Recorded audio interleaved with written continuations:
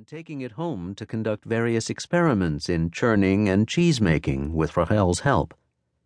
And Othniel dared to dream, and he said to himself, "There'll come a day when I will establish a small modern dairy here, and I'll plant vineyards too, and the winery I set up will surpass that of my former neighbor, and I'll show him what's what, him and his Dordogne." The World Zionist Organization's settlement division required Othniel's signature for a 20-kilowatt power generator, and he then requested a permit for a guard hut, following an incident with the neighboring Ishmaelites who had plundered the fruits of his labor. Armed with his Desert Eagle Mark VII pistol, Othniel stood guard now and then, but for the most part the hut remained empty.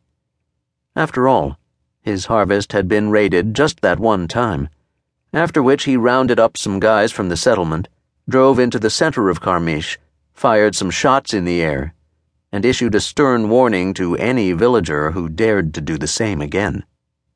One member of the posse was Uzi Shimoni, an imposing Jew with a beard to match and a deep-seated devotion to the land of Israel.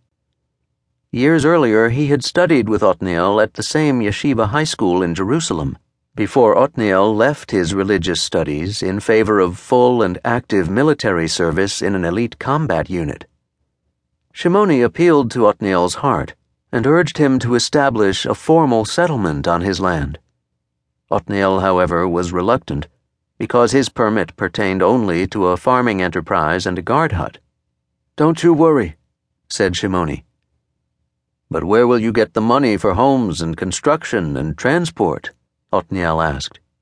"I've organized a donation from a good Miami Jew," replied Shimoni.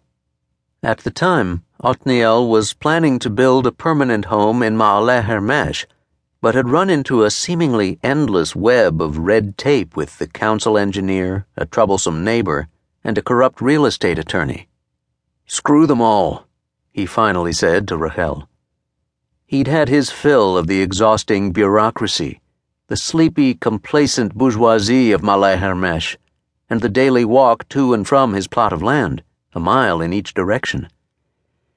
He loved the hilltop, the winds, the ancient landscape, and he longed for the pioneering spirit of his youth, the sorties into Gavron and Kiryat Arba, the visits down south to Yamit before the Sinai town's dramatic evacuation, the Sabbaths spent in settlements reeling from the barrage of Arab terror during the First Intifada, the stormy protests against the Oslo Accords when he and his fellow demonstrators faced off against club-wielding riot police and water cannons.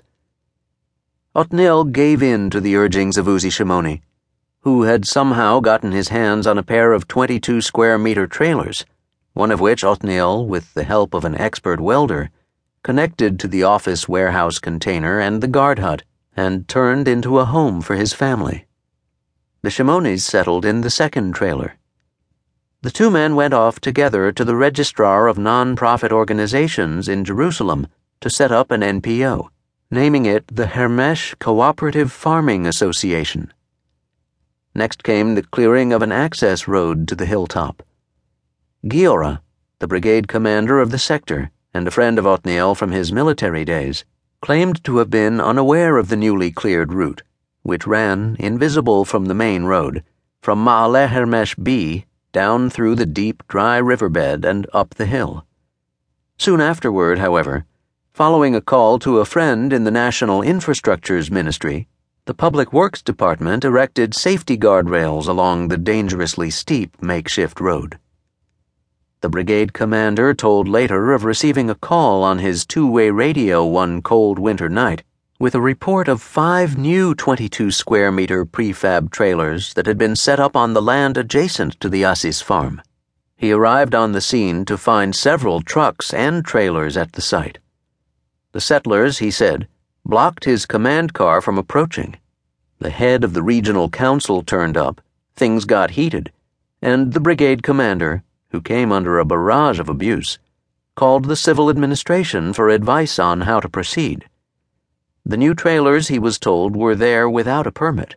However, their removal too required authorization, which they didn't have, and thus